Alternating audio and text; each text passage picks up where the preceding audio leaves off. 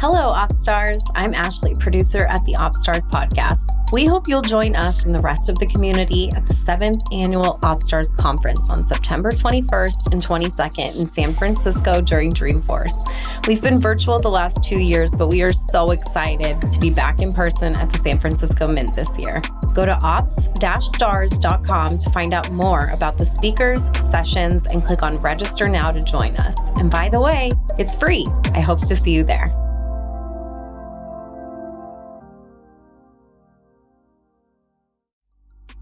They get it, and they really get it now. These leaders know that their roles changed, the roles of their sellers have changed, buyers want to buy differently, and they can't do it without technology. Welcome to the OpStars podcast. We host authentic conversations with revenue operations professionals running the show behind the scenes, holding things together, doing whatever it takes to innovate to solve problems, build processes, and manage the data to build a modern revenue engine that powers a great buyer experience. I'm your host, Rachel McBrearty. Hello, I'm Rachel McBrearty, the Chief Customer Officer at Lean Data. Welcome to today's episode. I'm excited to be joined by Mary Shea. Welcome, Mary. Thanks, Rachel. It's great to be here. And hello to your audience. I'm excited for today's conversation. Me too. Before we get started, I'm going to share a bit of background about you. Mary is one of the foremost industry analysts who cover the future of B2B sales and the evaluation of emerging and established sales technologies. She is currently the Global Innovation Evangelist at Outreach.io. Outreach is the first and only sales execution platform. It helps revenue teams to bring intelligence to workflows, unlock visibility across the revenue cycle, and commit forecasts with confidence. Prior to Outreach, Mary was a principal analyst at Forrester, where she led the research for and authored the inaugural Forrester Wave Sales Engagement Report, pointing to the pandemic as a watershed moment for B2B selling and amplifying the need for companies to invest in a sales engagement solution. Be sure to check out her Revenue Innovators podcast, where she showcases revenue innovators from across the globe. It's excellent. I listened to this weekend while I was gardening. Terrific content. Mary also conducts thought-provoking research on sales technology landscape, the future of buying and selling, the criticality of having a diverse, equitable, and inclusive B2B sales organization. We're excited to have her here today to discuss a recent study that she did with Forrester on the new era of sales. But Mary, before we get to that, I'd love for you to share a little bit more about your career journey and the work you're doing now at Outreach. Yeah, thanks for that incredible introduction. So yeah, it's always funny to hear it about yourself, but I appreciate the kind words. And yeah, I've been in the business world for about 20 years now, but prior to that, I was actually a classical musician. And we were chatting a little bit before the show started. I'm a trained musicologist and ethnomusicologist. And so I know you know, since your spouse is a musicologist, but for your listeners, a musicologist is someone who studies the Western art music or music that's passed down in written form. So classical music, as we think about it here in Western society. Ethnomusicology is more akin to anthropology. And so in that discipline, we looked at musics that were passed on in oral tradition. So I actually learned how to play the Chinese oboe, the Balinese gamelan, and a range of different types of drums from Ghana. But that was a very long time ago.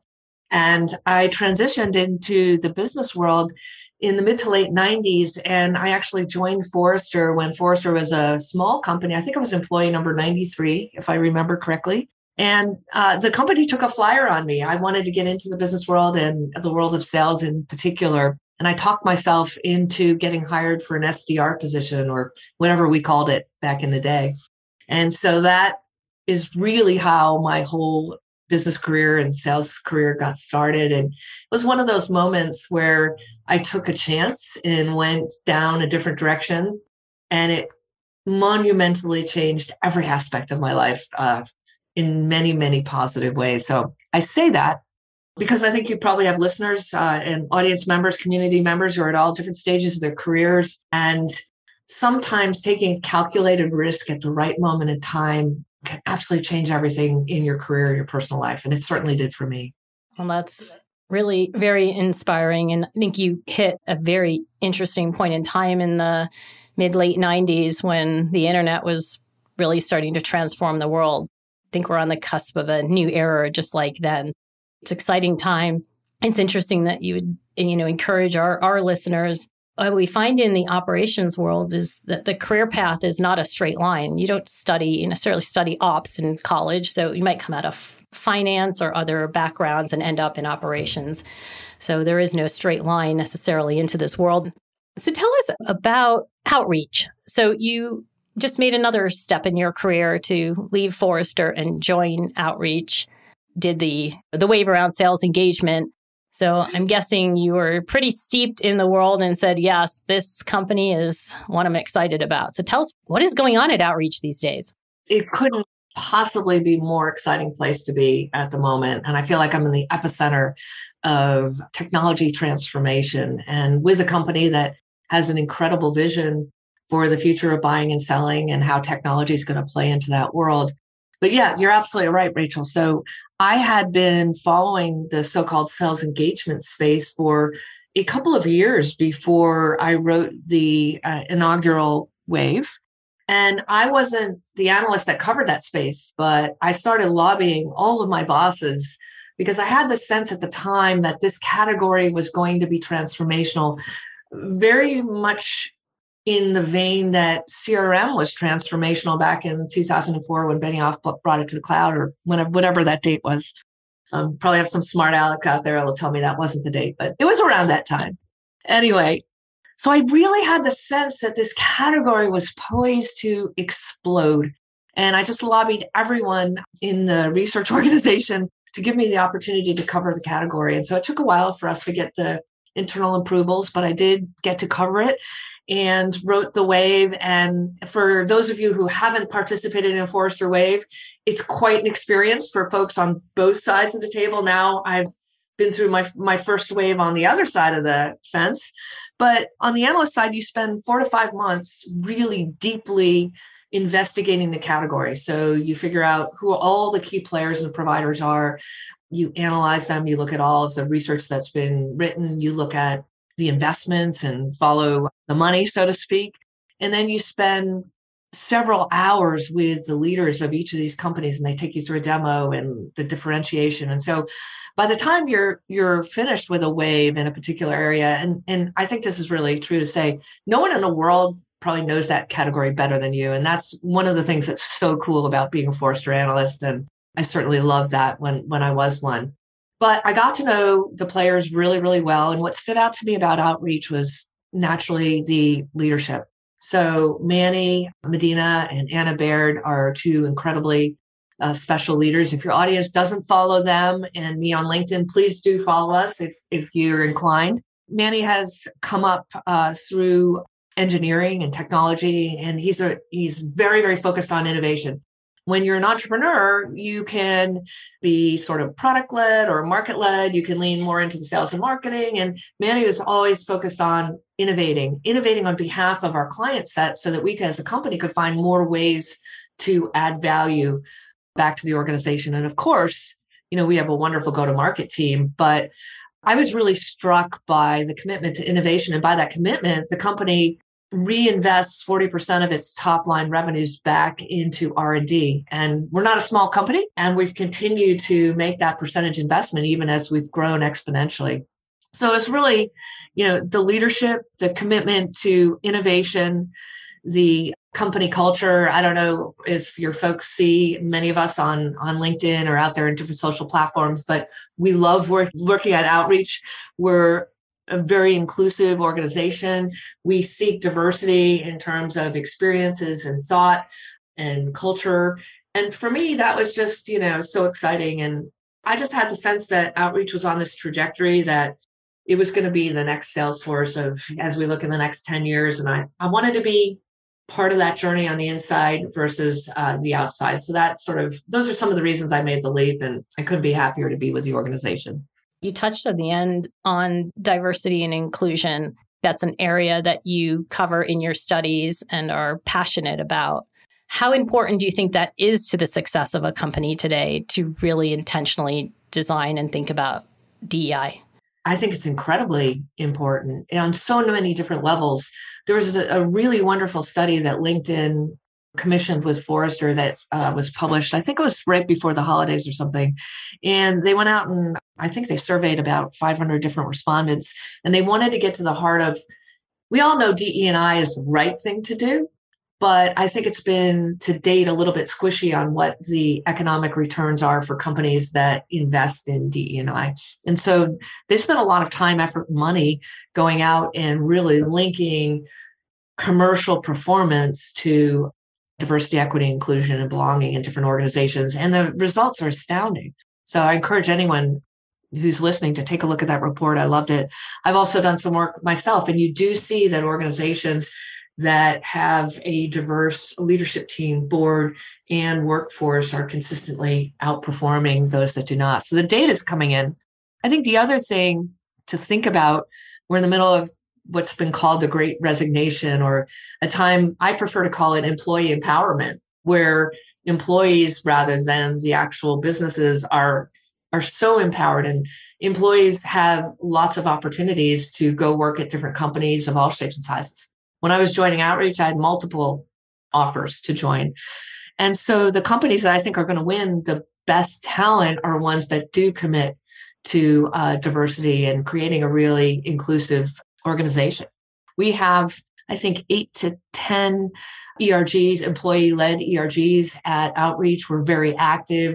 We're sharing newsletters. We're educating each other. We've got a book club that's coming up next Friday where the APPI group and the LGBTQ plus group are going to discuss a book that sort of has some intersection across both types of organizations, passions and interests. So I think it's a moment in time, not only for technology and innovation, but also for embracing all types of talent. Wholeheartedly agree. It's really great. I mean, we're all of us are learning every day. And I even feel like, in my own journey as a member of the LGBTQ plus community, I'm learning so much more about different ways that folks are identifying and how they want to be referred to. And it's just every day it's about learning more and more. I read a book called Caste, which I don't know if you've read it, but it's a very profound and difficult book to read about our history and race in this country. And so we're all trying to be as good allies as we can. And there's a lot of education, and I'm certainly trying to take advantage of it much as I can in my role at Outreach. Appreciate that. Appreciate you driving the thought leadership. So you recently did a study with Forrester that's titled B2B Leaders Usher in a New Era of Sales. You also cover this in that report. I'm curious, what were you trying to understand with that study, and what were some of the key findings? Yeah, so thank you for asking. So, when you ask an analyst about their research, you're going to be friends for life. So I so appreciate that. We can talk about our research all day long. But I partnered with Forrester to conduct this research with B2B sales leaders. And we surveyed leaders across the UK, US, and Canada, which are our primary markets. And we wanted everyone director level above. I think 30% of the respondents were VP or higher. And I wanted to understand how chief revenue officers, how sales leaders were thinking about themselves, their roles, their managers, their reps from a talent perspective, a talent and skills perspective, how they were thinking about technology as an enabling force for selling and buying, and how they were adapting to the monumental changes that we've experienced in the world at large over the last 24 plus months. Because if you really think about it, there's been a hell of a lot going on. It's been very challenging, naturally dealing with the pandemic from a health and wellness perspective. There's literally everyone in our organization has been touched in a sad way with loss. Our customers have experienced that. We're not able to be together. We need new skills to engage in a remote setting. And now we're seeing the advent of data as a competitive differentiation. So I wanted to just take a step back and say, how the hell are you dealing with all this? And where are you on this journey? And part of the driver for those questions was that when I was an analyst at Forrester, I spent a lot of my time literally flying all over the world, talking to executive teams, business leaders, and sales organizations about digital sales transformation and the necessity to move forward. And certainly many companies did, but many legacy companies were like, well, we have a relationship sale. We're selling energy. We do life sciences. This doesn't relate to us. And now, we're all inside sales reps, let's be honest. So I kind of wanted to see if that was creating a different dynamic and an accelerant and some more urgency for digital transformation. And those were like the macro things I was looking to uncover. So how are they doing? How are those sales leaders doing, weathering all of this? I know. I thought you'd never ask. I mean, that was such a buildup. So yeah, thanks for taking the time. So they're doing amazingly well, which was incredibly surprising for me because at Forrester, it was like Sisyphus, and the ball up the boulder up the mountain. And I'm like, guys, this is happening. Millennials are going to be half the global workforce. They're digital natives. They want to, learn and get educated independently. They want to use interactive technology. And I always would get the yeah, but we're XYZ. That's not our audience. We sell to the blue blazer, the tie, the white shirt. No, I understand social, but not our, yeah, but you're really smart, Mary, but yeah, but.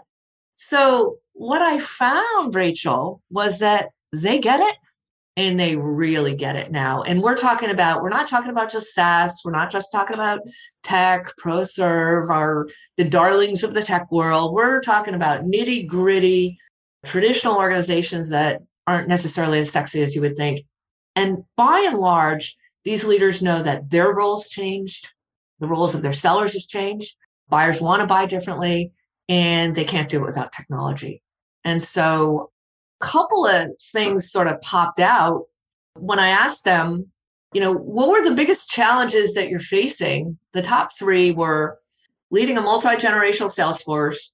That was number one. Two was the pace at which buyers are evolving and changing. And three was an uncertain economic environment. So, it was interesting because I expected other answers and they were like, wow, we're having all of these challenges around, dealing with millennials, boomers, zoomers, transparency, communication, what's our stand on social justice, and all these kinds of new things that they hadn't really had to deal with prior. And I thought that was super interesting.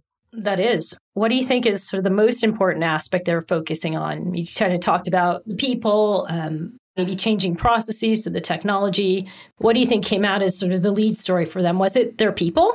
The lead story for me was when I asked them, what are the most important attributes for a seller? Number one, and this was quite a bit above the other ones, was that they were technology adept and had digital capabilities. And that came in front of relationship builder, creative problem solver, industry expertise, and value-based approach.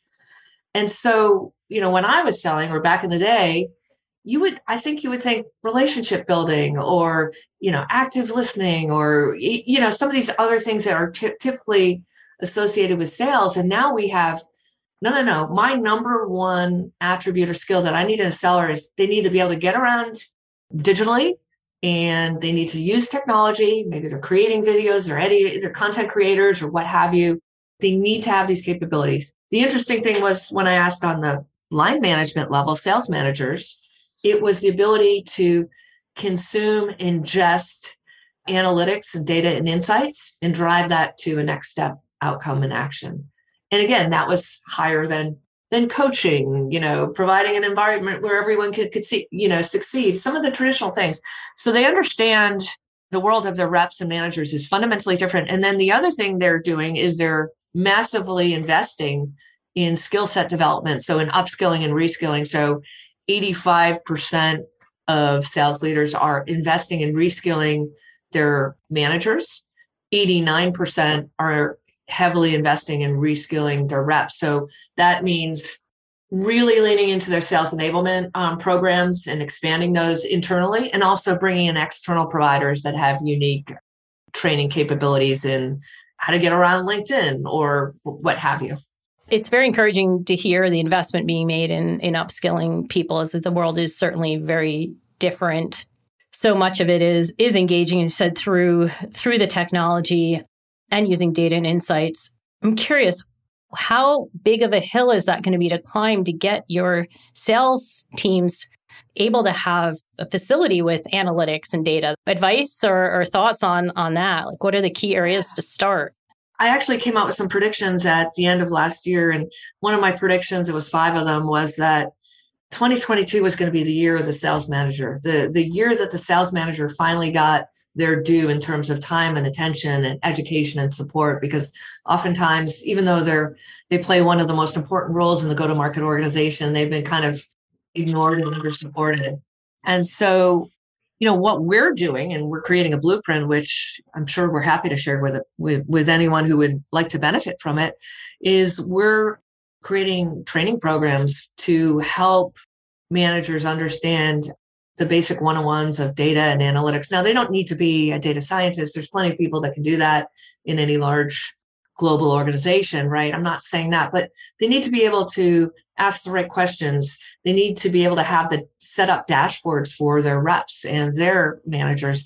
And they need to be able to look at the data and drive data-driven coaching conversations versus, if you think back of the pipeline conversations, like, it was always sort of like, I'm a rep and I need to kind of protect what I can actually deliver. And the manager's trying to extract more to raise the forecast. And then we're going to triangulate. And now, we're moving beyond those types of conversations to the conversation where the manager's really expected to come in and deliver real value to the rep on how they can be more successful. And I think being able to assimilate that data and immediately provide those coaching actions is what managers need to do. So we're leaning in hard to train our managers and help them get those and acquire those skills. On the rep level, I think what we're seeing is some of the reps that are in an earlier tenure in their career are coming in and they know how to do everything. They may need some help on the data and insight side, but pretty digitally savvy, right? And so I'm also seeing other organizations do bilateral mentorship where you might partner up someone in sales who's early in their career with someone who's a little bit later in their career. The earlier tenured person can help that individual really embrace technology. So you're not going to survive or thrive without it in the sales world. You just won't. You'll get left behind. And then what we do notice is some of the younger cohort don't have the art of reading the room, the art of the deal, they don't have the sort of the art part of the science of selling, right? And so I've heard and seen research that shows, and I don't want to pick on any cohort in particular, but I will say millennials have a hard time asking that hard question, asking for the close. And if you only ask somebody for a date over an app or a swipe or a text, you're not used to asking that hard question, looking someone in the eye and saying, Rachel, are you going to buy from Outreach? And letting that silence sit until you get the answer. So I think bilateral mentorship is something that I think works really, really well. Makes sense. It also does take me back because I lived through those late 90s, early 2000s where you had the younger set kind of coming up through the ranks, being much more internet savvy than some of the leadership, and helping them out and having that sort of mentorship going on too is the early days of the web. So, it all comes back around again. I think it does tend to repeat. Yeah. And I think, absolutely agree that the days of going with your gut and intuition in sales are over, and they should be. We have too much data and insights to completely go on the gut. I was working at Cisco before moving to Lean Data, and I ran the data science team, and we would provide insights into the sales team and even do A/B testing. And there was no comparison. The team that got the insights and where to focus well outperformed the others. It was a few years back, so it was still a lot of convincing that the insights actually were valuable. But I think now you don't really have to make that argument as much. No, I don't think so. I mean, I think we're at a place now where organizations that embrace a data-driven approach to managing their revenue cycles or activities or processes will have a huge competitive differentiation from others. And those that don't will fall by the wayside. And I think you're already seeing disruptors come up very quickly to some traditional businesses in all kinds of industries. And that's happening. Yeah. I have to, while I have you, ask from a perspective of the operations team. We have a lot of folks in operations who are listening to the podcast. If you're sitting in operations, how do we help sales leaders as they're in this new era of selling? Yeah, I think that's so important.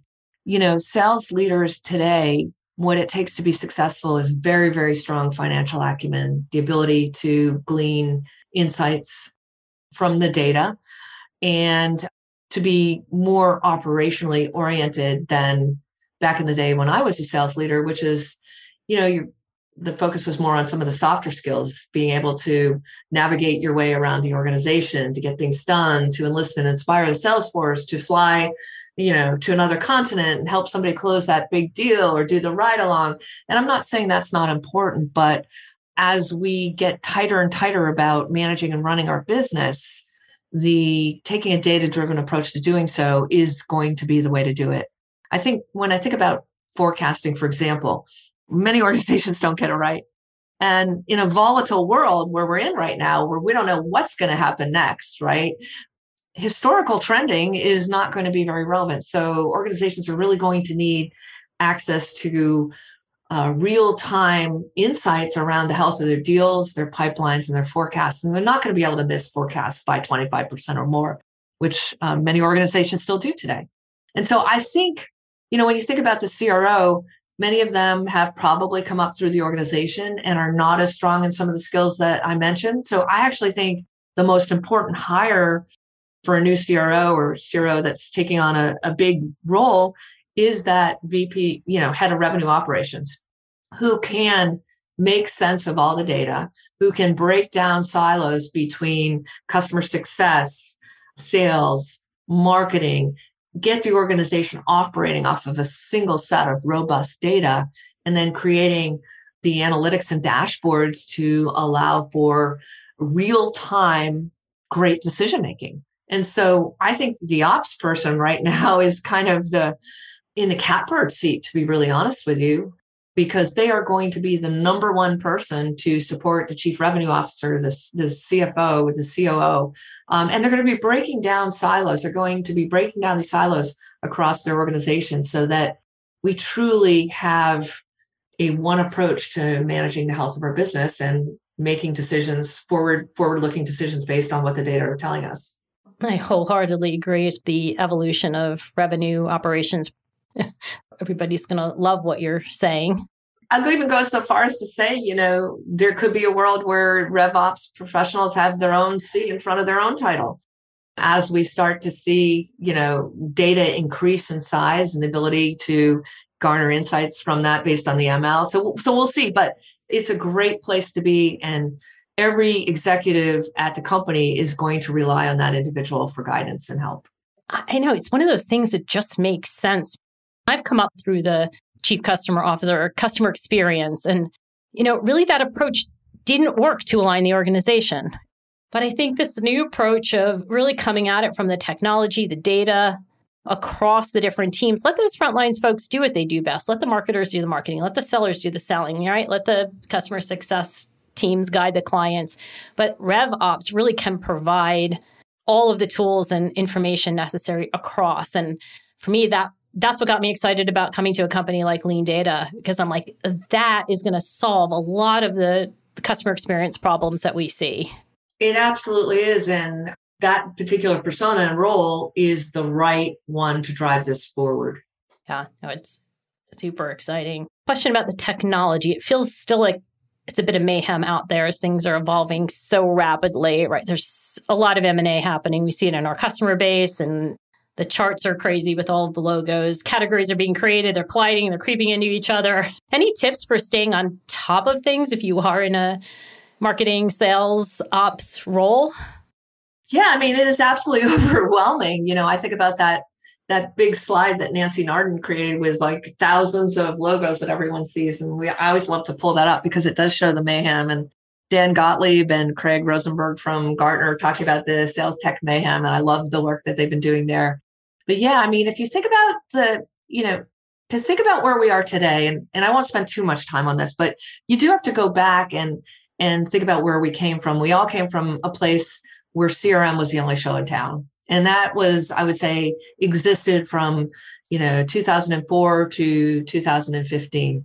Right in 2015, you see the emergence of companies that are taking the one-to-many role with technology, bringing that scalable focus to the one-to-one interactions between sellers and their prospects and customers. And so you had companies like ToutApp and Yesware and Seismic and HighSpot, and they got what were pretty sizable rounds of funding for that time. And then in 2020, I predicted at Forrester that 2021 was going to be the year of massive sales tech consolidation. And we saw that, so companies like ZI, Clary, Gong, Exactly, Outreach leaned into acquisitions with adjacent categories. So categories that are just adjacent, not necessarily buying into their own category to increase the book, but to increase innovation and their reach to deliver value. And now we're at a place where sales leaders, sales organizations are probably a little bit smaller than they were prior to the pandemic in many cases. So we're looking at more efficiencies.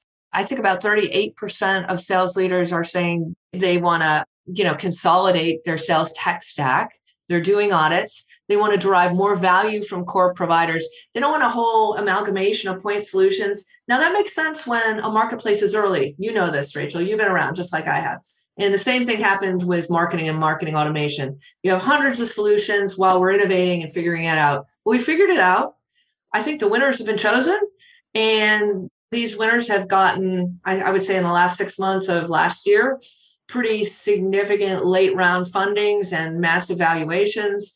And now it's really what Gartner says, what Dan and Craig say. It is the race for the platform. And I think Outreach is extraordinarily well positioned to lead that race. So we are focused not on engagement like we were. That is a core part of our platform, helping sellers of all shapes and sizes manage their omni-channel interactions and cadences.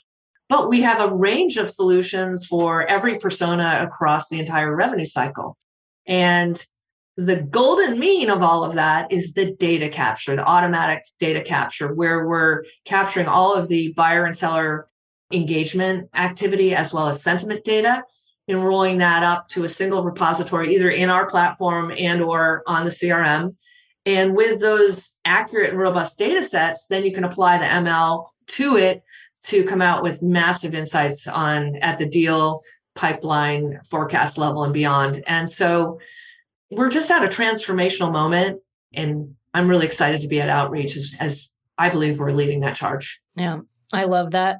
You're thinking about all of those different end users, let's say across that revenue life cycle, being able to then have them answer the questions they want to answer to get the insights they need to drive their portion of the business. And it's very difficult to do if you only have the data in your one It's only pocket. Really difficult to do it if you have siloed data. It's also difficult if you're just relying on the CRM to get that data because no one used it. I mean, I hate to say that, and I don't want to be overly controversial, but sellers just don't use CRM. It wasn't designed for them, and it doesn't have the incredibly beautiful user experience and user interface that maps to their workflows. And so we're seeing now the next phase as Outreach and our platform competitive set raises to the top. Simultaneously, the role of CRM is evolving so that it's not the only show in town, but it now has to share the stage with some of these other platform providers. And myself and the analyst community believe that CRM will be becoming more of a CDP or back-end single source of truth, but not that system from which your go-to-market and revenue team members operate on day-to-day. And I think that's actually great. That resonates with me. We're evolving to create more specific experiences for those end users designed to their processes, giving them the tools and data they need. Nobody likes entering data for the sake of it. They don't see the relevance to their needs. They're not going to do it, right? If it's not in the course of their job, they're not getting value, then it doesn't get in there. We need to build and design those experiences so they work for everybody. It's a great evolution on top of a terrific foundation. I was a CRO and I probably leaned into the stick more than the carrot on that because I couldn't do my job, Rachel. If they didn't have the data, how was I going to sit with the CEO on Monday and tell him what was going to happen? So, I put CRM compliance and comp plans and all this. I mean, totally. I know. Yeah, been there too because we needed it, right? But they didn't need it. They didn't need it. Individuals didn't need it in the way that we needed it. We needed it. Yeah.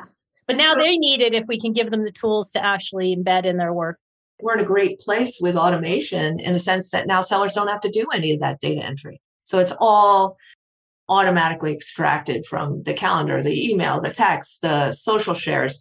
And so that allows salespeople to get away from admin and minutia and really focus their time and effort on being that consultative advisor, which I think everyone who went into sales actually really wanted to do. Yes, you get excited about helping people with the problems they're trying to solve versus spending 7 hours in the data trying to find someone to talk to. Exactly. I have a couple of final questions for you. The first is March is International Women's Month. How can we better let women know that they're welcome and valued in sales organizations? Yeah, I mean, that's a whole separate podcast in itself, Rachel. But I'm so glad you asked. I mean, there's a couple of things that, I think it's starting with representation. So you can start with, what does your board look like? Are women represented on your board? What's the percentage? Are people of color on your board? Are people of the LGBTQ plus community on your board, your executive team? And then that all starts to trickle down.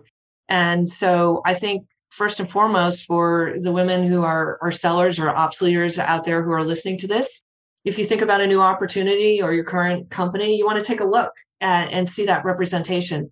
The next stage is, the interview process and the promotion process. So is there inclusive language that's part of job descriptions, or language that you have to have been in SaaS for 10 years and that immediately cancels out 90% of women who might apply for a software job, right? So starting to tune and tailor requirements for joining a company or also getting promoted. I think pay equity is something. You want to join a company that has a position on pay equity. No one wants to find out after the fact that they got paid less than a similarly situated colleague. That's a terrible awakening to have. So I think those are a few things you can do. And then I talk a lot with Hang Black, who's just so well known out there in the industry. She's a head of enablement for Juniper Networks and one of our clients. And it's about intentionality.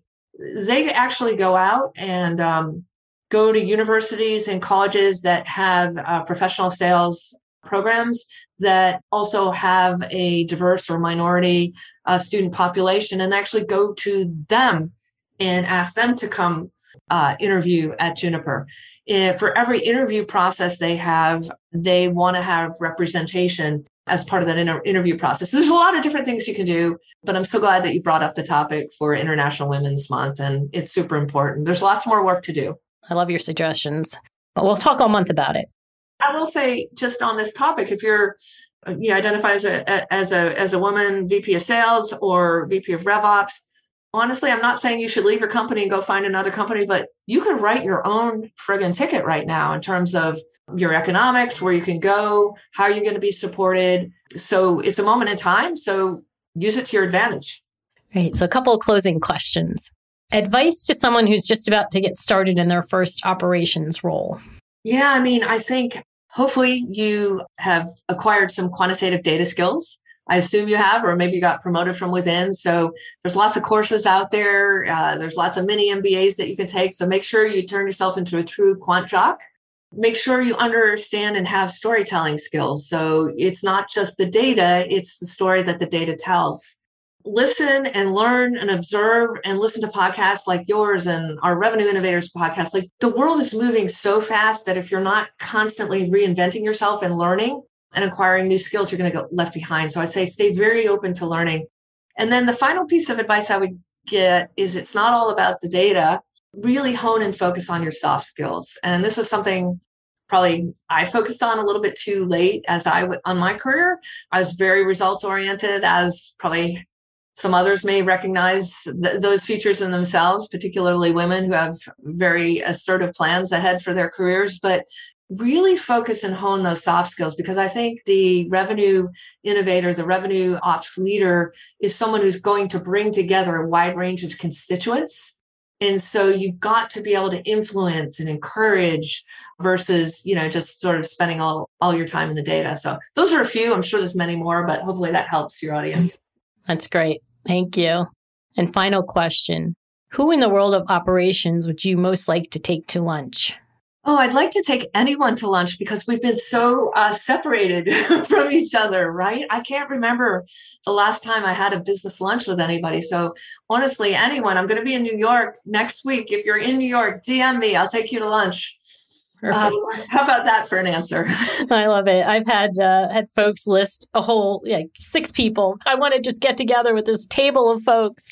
No, I think we've really, certainly done the absolute best that we can do in remote and digital interactions. And I feel very pleased about that. But nothing really takes the place of breaking bread with someone you're trying to get to know or who you want to work with. And so, yeah, I'll be out there, and I expect to be out there quite a bit this year. So let me know when we're in the same city, and let's catch up.